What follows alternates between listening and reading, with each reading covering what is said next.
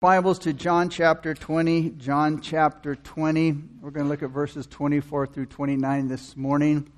The title of our message this morning is The Skeptic. The Skeptic. As we are continuing our studies in the life of Christ. And the particular topic we're on is the resurrection. And we're going to look at the skeptic who did have an experience with the resurrection. This is the sixth appearance of Jesus after he resurrected.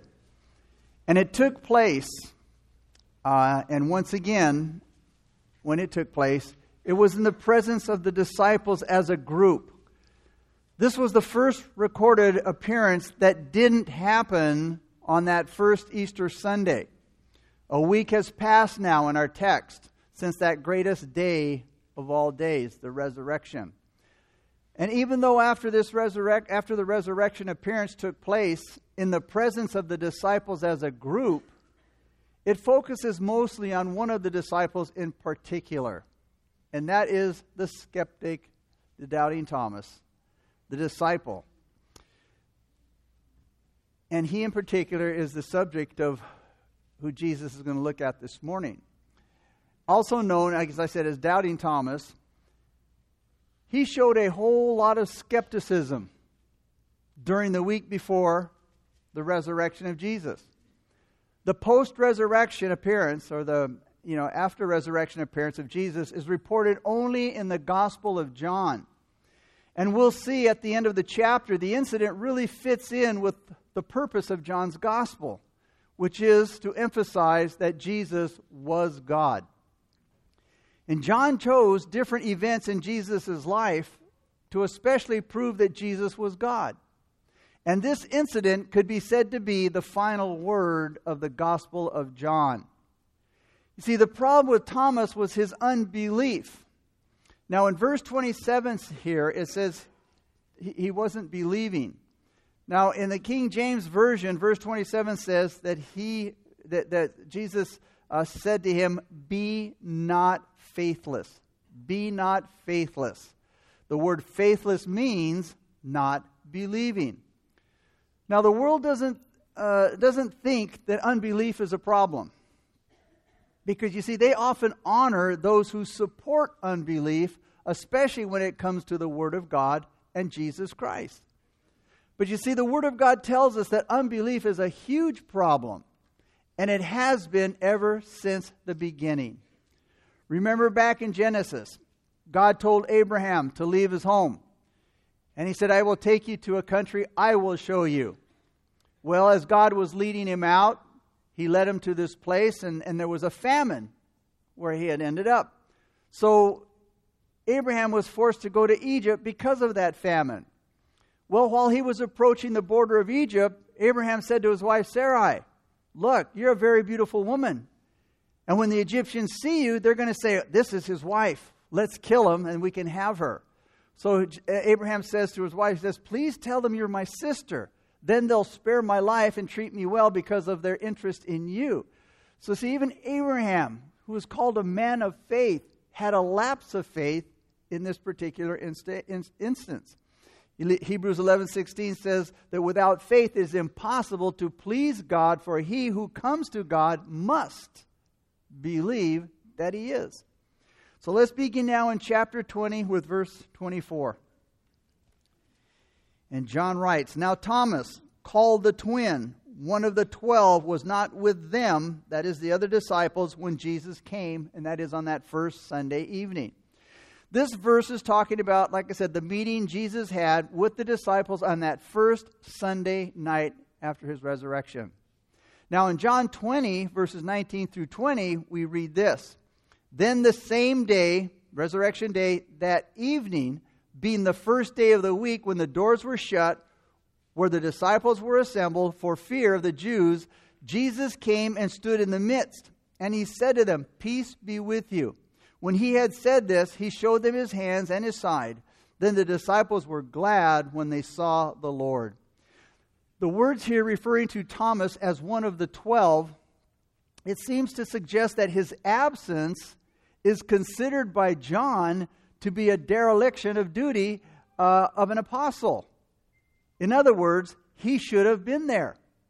He should have been there that night with the rest of the disciples. Why wasn't he? Why wasn't Thomas with the other disciples on that first resurrection evening Sunday? Evening when Jesus showed himself to the disciples. Well, the bottom line is this. It was his lack of faith. His lack of faith. People who lack faith aren't all that excited to fellowship with fellow believers, which is really sad. People who lack faith aren't really going to pour into the church. When our faith is lacking, so is our fellowship. Our fellowship with one another will also be lacking. So our church attendance will be lacking as well. Thomas's failure for not being with the other disciples that night resulted in Thomas missing some really big blessings. In principle, what Thomas missed by not being there that night when Jesus appeared is what a lot of people miss when they skip church services. They may have reasons for skipping church. They may be good reasons in and of themselves. Reasons that everybody else will say, yeah, that, I can understand that. Yeah, okay. And they'll go along with it. Most people, church people will go along with it.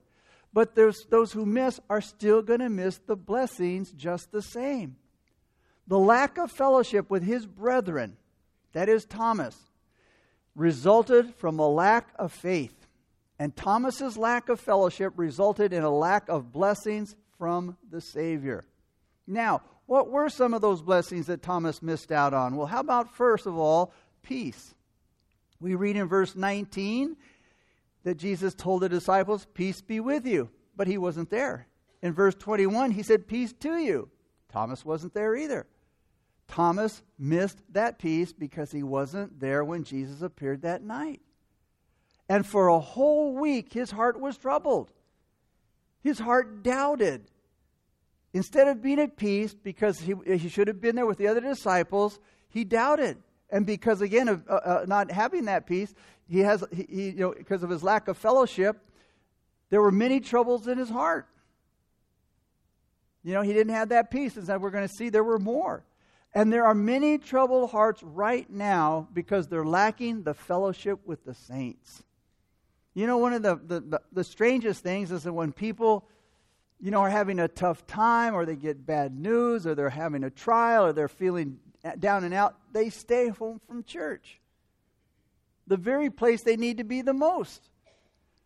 Many troubled hearts right now are because they lack the fellowship of the brothers and the sisters. They stay home and worry about their problems rather than take them to church and take them to the Lord. And maybe have some brothers and sisters to pray with them. Staying home from church doesn't bring peace to your problems. Instead, it promotes your problems. It even brings more problems. The second blessing that Thomas missed was the proof that he was looking for.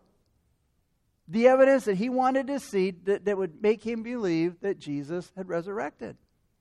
You see, at the first meeting with the disciples as a group after the resurrection of Jesus, Thomas wasn't there. He was AWOL. Verse 20 says, it says that Jesus showed the other disciples, it says he showed them his hands and his side. And again, these were the very same things that Thomas said, I have to see them if I'm going to believe that Jesus resurrected. Well, if he'd have been there, he would have seen them. But he wasn't there on that night.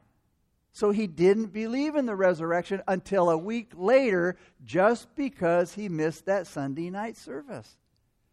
Missing fellowship with the brethren doesn't help your faith to grow. It hinders your progress and growth in faith. It helps to keep you weak in the faith. The third blessing that Thomas missed was the joy of being there. That first appearance of Jesus to the disciples on that first Easter Sunday night resulted in joy for the disciples. Look at verse 20 again. It says, then the disciples were glad when they saw the Lord. Thomas wasn't. He wasn't there.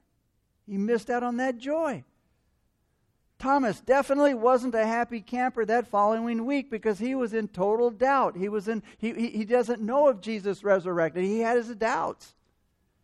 He was in misery, and he showed it when he met up with the disciples, as we're going to see later. Joyous Christians are not the ones who skip church to do other things. The world doesn't give real joy. The world doesn't give lasting joy. It doesn't give lasting fulfillment. No backslider is truly happy. And Thomas surely wasn't. Because for a whole week, Thomas did not believe in the resurrection. While everybody else says, oh, we've seen the Lord. He's resurrected. He said, not till I see him. So he's in doubt. He's miserable. He's not sure.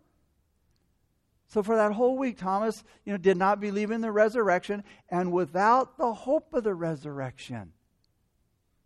And without that hope, it's like the Apostle Paul said, if our hope in Christ is only in this life, we are men to be most pitied.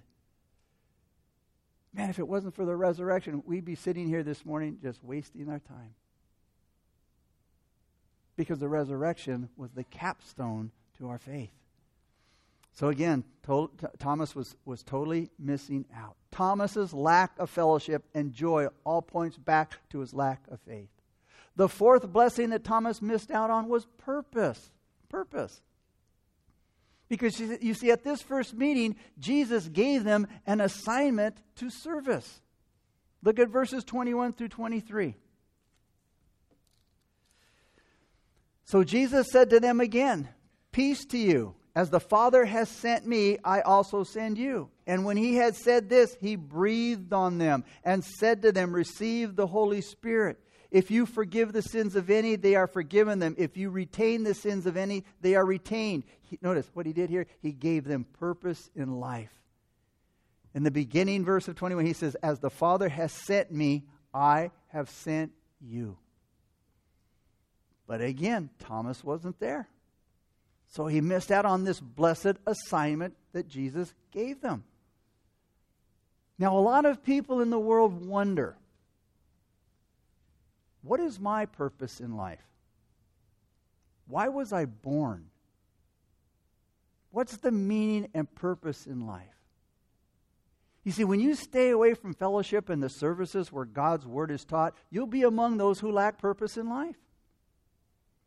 And I know because it took me 16 years before I found out my purpose in life because I wasn't applying myself. I wasn't searching the Scriptures and saying, Lord, what do you want me to do? Why am I here? What's my purpose? Why was I born? Why did you save me? Look at your life right now. Are you just going to church week after week? Being filled with the knowledge of God. Knowledge is to be put to use. Especially the knowledge that God gives us in His Word. Is your life going to count for something in the kingdom of God? Like I said, it took me 16 years before I really stopped and thought, when my life is over, is it going to matter? Or will I have been one of those that just went to church from the day they got saved till the day they died? That's it. I was just a churchgoer. And as I began to see more years behind me than I had ahead of me, I thought, Lord, I haven't done a thing in 16 years as a Christian. Yeah, I was saved. I was going to heaven. But I thought when I got to heaven, I'm going to be standing among pastors and missionaries and worship leaders and Isaiah and Abraham, all these guys. And I'm going, oh, what did you do in the kingdom of God? I went to church. I went to church. And here you had these great men and women of God that did great and mighty things who were no different than me. They just did what God had called them to do. And when I died, I wanted to be able to know that I did more than just go to church. And you know, God blessed me. And when you stop saying no, be ready for the ride of your life. When you quit fearing, be ready, because God will take you to places you never expected to go, because it's God. But again, that's why I look at your life right now, and when your life is over, is it going to count for something in the kingdom of God? The fifth blessing that Thomas missed was power. At the first meeting with the disciples, notice it says in verse 22, Jesus breathed on them, and He said to them, receive the Holy Spirit. Now, before Jesus ascended in the book of Acts, He told His disciples when He was eating with them, He says, Don't leave Jerusalem until the Father sends you the gift of the Holy Spirit. He says you will receive power when the Holy Spirit comes upon you. So after Jesus ascended, it says the apostles returned to Jerusalem from the Mount of Olives. And when they got there, they went up to the upper room, and they stayed there. And it says that when they all met together, they were constantly united in prayer. Mary was there, the mother of Jesus. Several other women were there, all in one place. There was 120 of them all together in the upper room, waiting for the day of Pentecost, waiting for the Spirit of the gift of the promise to come. And so they were meeting together, and then all of a sudden it says, flames of fire, flames or tongues of fire appeared and settled on each one of them. And everyone was there filled with the Holy Spirit. And the Holy Spirit was the power they needed to witness. Now, this was a 10-day prayer meeting. From Acts chapter 1:14 to Acts chapter 2:1, that was 10 days. Pentecost. A 10-day prayer meeting. Think of it if after 2 or 3 days someone said, I'm tired. Nothing's happened. 5th day, 6th day, somebody else said, I'm tired too. I'm going to leave. And then to find out that the other disciples who had stayed and waited received the baptism of the Holy Spirit. What they would have missed out on. And unfortunately, it happens all the time in church. Can you imagine what they missed out on? What a blessing they missed. The disciples were given divine power on that first Sunday evening, that first Easter evening from the Holy Spirit. And it was to help them to live for Jesus and to serve Him. And we need that. We need His power for service. But Thomas wasn't there, so he lacked that power for service. Keep in mind, the next time you look for a justifiable reason for not maintaining fellowship, remember the wonderful things that you just might miss because you're not there. Are you praying for an answer? Are you praying for wisdom? Are you praying for a healing? It could be the very place in a church service where God meets that prayer. And maybe He wants to do it in the presence of the brothers and sisters for a testimony in the glory of God. But you're not here tonight or that morning because, you,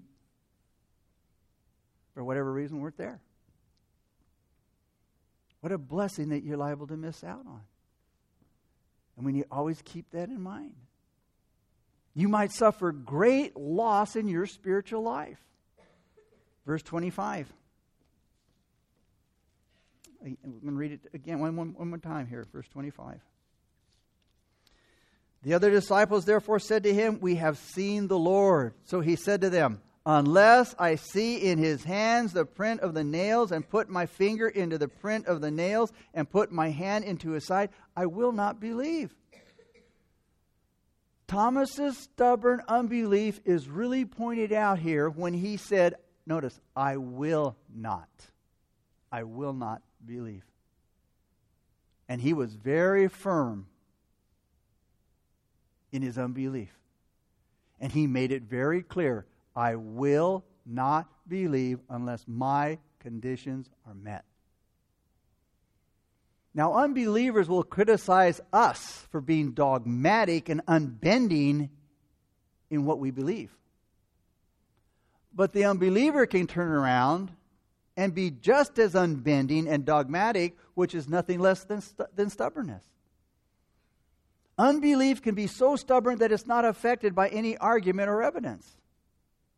It can be very unbending and very unmovable. Now, what was the source of Thomas's unbelief? It was willfulness. He said, I will not. Plain and simple, I will not. So his unbelief, think of it, it wasn't an intellectual problem. It was a heart problem. And we hear that and see that over and over and over again in the Scriptures. In our last study, Thomas's belief was like the unbelief of the two on the road to Emmaus. Remember, Jesus said to them, "O foolish ones, and slow of heart to believe." It wasn't slow of head. It was slow of heart. The heart is the problem when it comes to unbelief. The heart is the problem when it comes to unbelief. The stubborn heart has to be overcome by the working of the Holy Spirit. That's why we need the power of the Holy Spirit. And there is plenty of solid intellectual evidence and arguments that you can find to support faith. So again, it's not a lack of intellectual evidence or convincing arguments that keeps people in unbelief. It's the willful, stubborn heart that keeps people in unbelief. It's not that I can't, it's that I won't. People don't believe because they don't want to believe.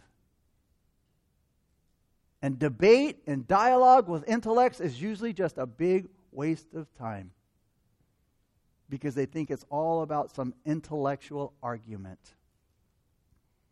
The intellectual approach misses the real problem.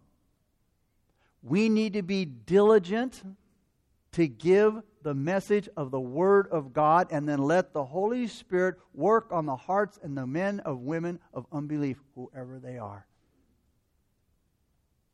Our job is to preach the Word.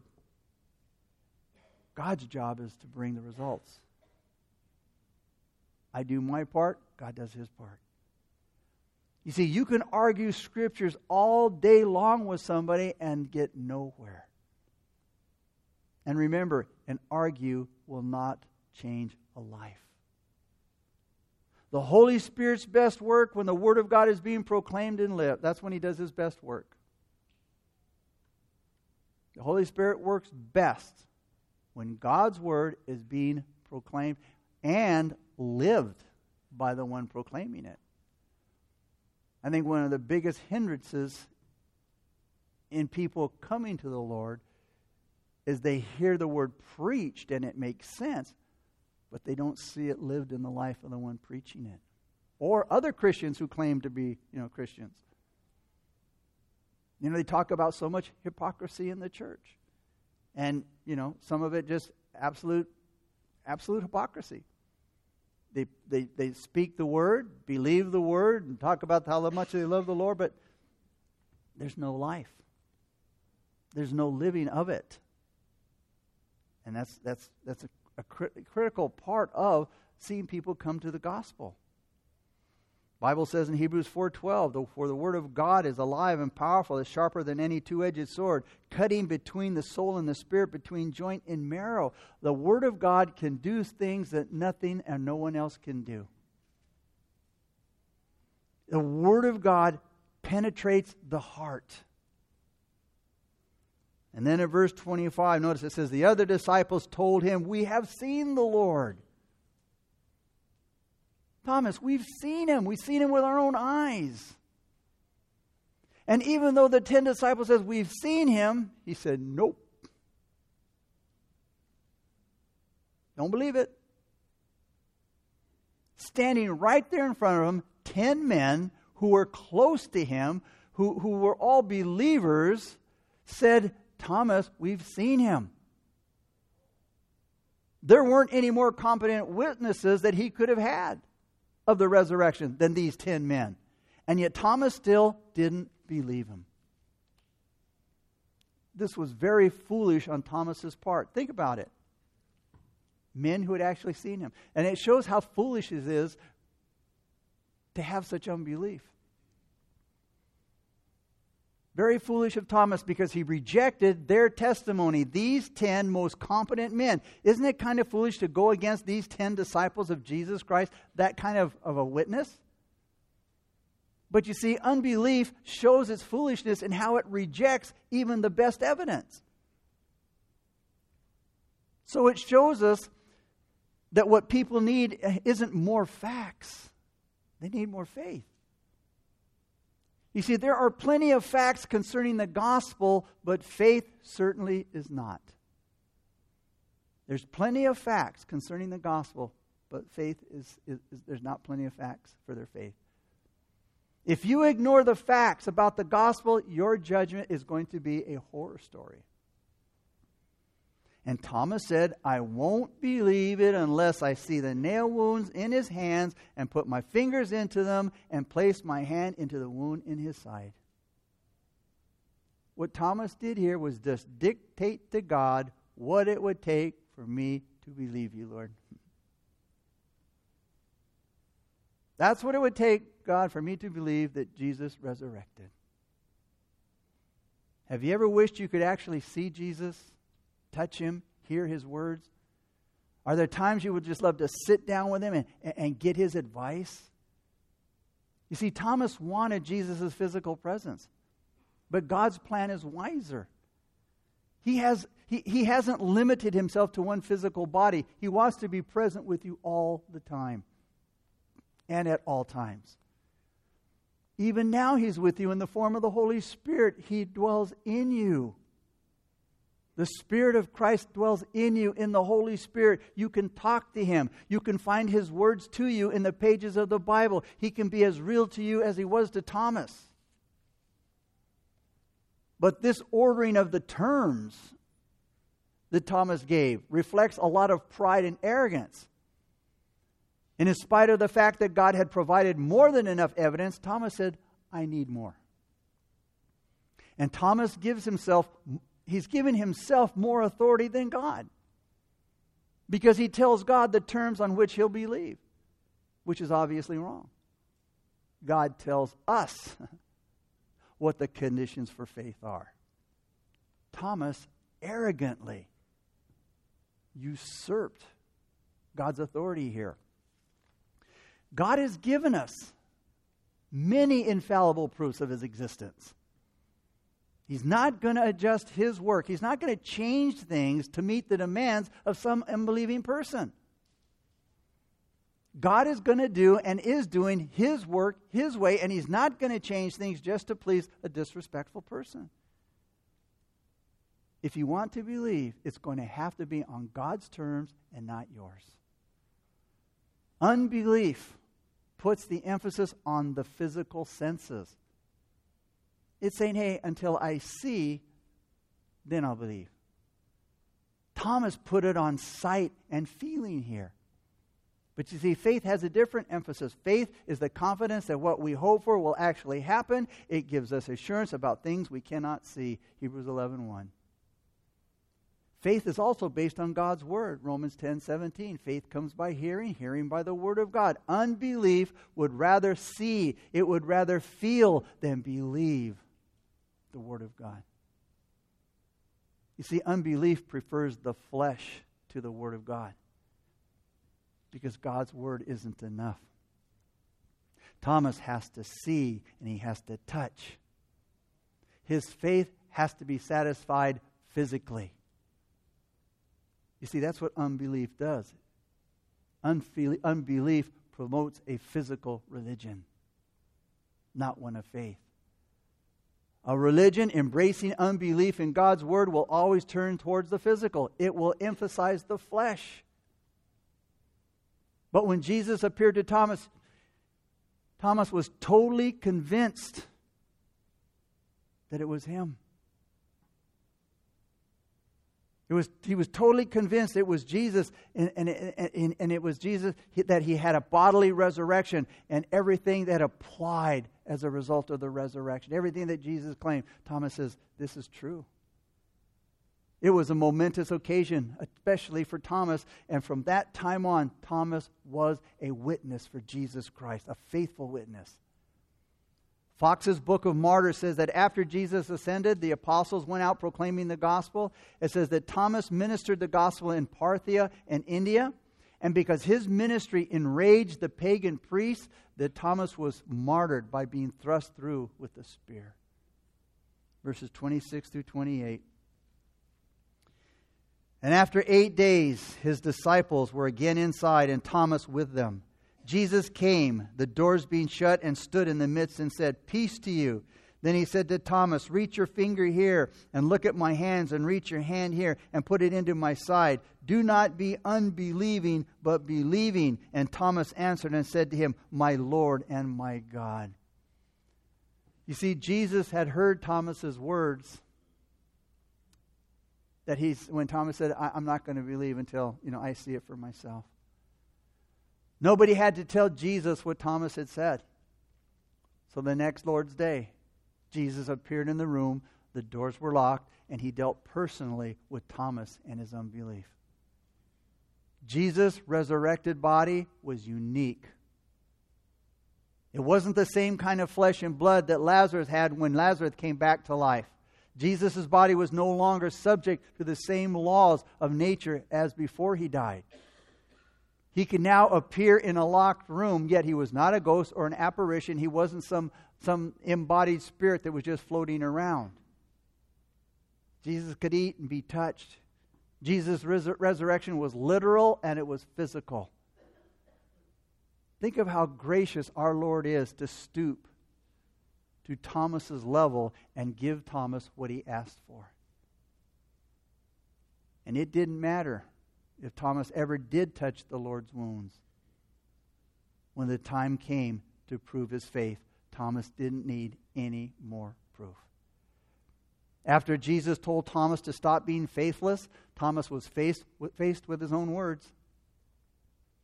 And it was time now for Thomas to make a decision. And he did. And he said, "My Lord and my God." Verse 29. Jesus said to him, "Thomas, because you have seen me, you have believed. Blessed are those who have not seen and yet have believed." Verse 29 shows us that Thomas's testimony didn't come from him touching Jesus, but from seeing Jesus. My Lord and my God. That's the last of the testimonies that John records regarding the deity of Christ. And it's an encouragement to us to know that the Lord had a personal interest and concern for doubting Thomas. He wanted to strengthen his faith. And he wanted to include him in the blessings that lay in store for all of Christ's followers. Thomas reminds us that unbelief robs us of time, it robs us of blessings and opportunities. Oh, and it may sound sophisticated and really intellectually to question what Jesus did. We got you, you can't answer this question. But such questions are usually evidence of hard hearts, not searching minds. Thomas's request of "show me" represents a scientific approach to life. It didn't work. Because when a skeptic says, "I will not believe unless," he's already saying he does believe. He's saying he believes in the validity of the test or experiment that he has come up with. If he can have faith in his own scientific approach, why can't he have faith in what God has revealed to him? And we need to remind ourselves that everybody lives by faith. Everybody, the believer as well as the unbeliever. The difference is what is our faith in?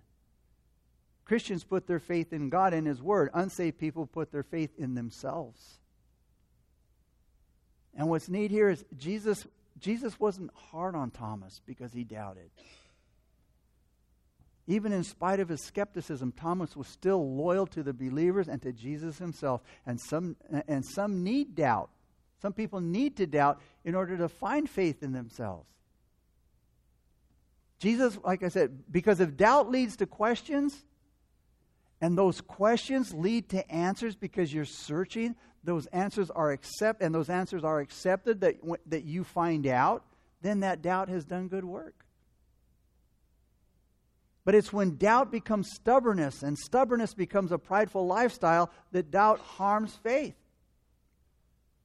You see, when you doubt, that's fine. God doesn't mind us doubting as long as we'll be honest and search and try to find out the answer to what we're doubting. That's why He says, "Come, let us reason together. I've given you a brain, use it. Search these things out. Search them through." When you doubt, don't stop there. Don't say, "Well, I doubt it, so no. Don't stop at doubt. Let your doubt deepen your faith as you continue to search for the answer. And God says that He is the rewarder of those who diligently seek Him. If you're honestly searching for the answers to God, you'll find them. You will find what you need to know. Some people think they would believe in Jesus Christ if they could see a definite sign or a miracle, but that's not true. We saw that with the rich man and Lazarus, Luke 16, 27 through 31. Listen to what it says. Then the rich man said, "Please, Father Abraham, at least send him to my father's house, because I have 5 brothers, and I want to warn them so they don't end up in this place of torment." But Abraham said, "Moses and the prophets have warned you." Notice, your brothers can read what they wrote. The rich man said, "No, Father Abraham, but if someone was sent to them from the dead, then they will repent of their signs and turn to God." But Abraham said, if they won't listen to Moses and the prophets, they won't listen even if someone rises from the dead. You see what he's saying? Hey, it's written here, Jesus rose from the dead. If people saw somebody rise from the dead, they still wouldn't believe. But Jesus says we're blessed if we can believe without seeing. You see, we have all the proof that we need in the words of the Bible and the testimony of believers. A physical appearance would not make Jesus any more real to us than he is now. And John couldn't end his book without bringing the resurrection miracle to those that he was writing to.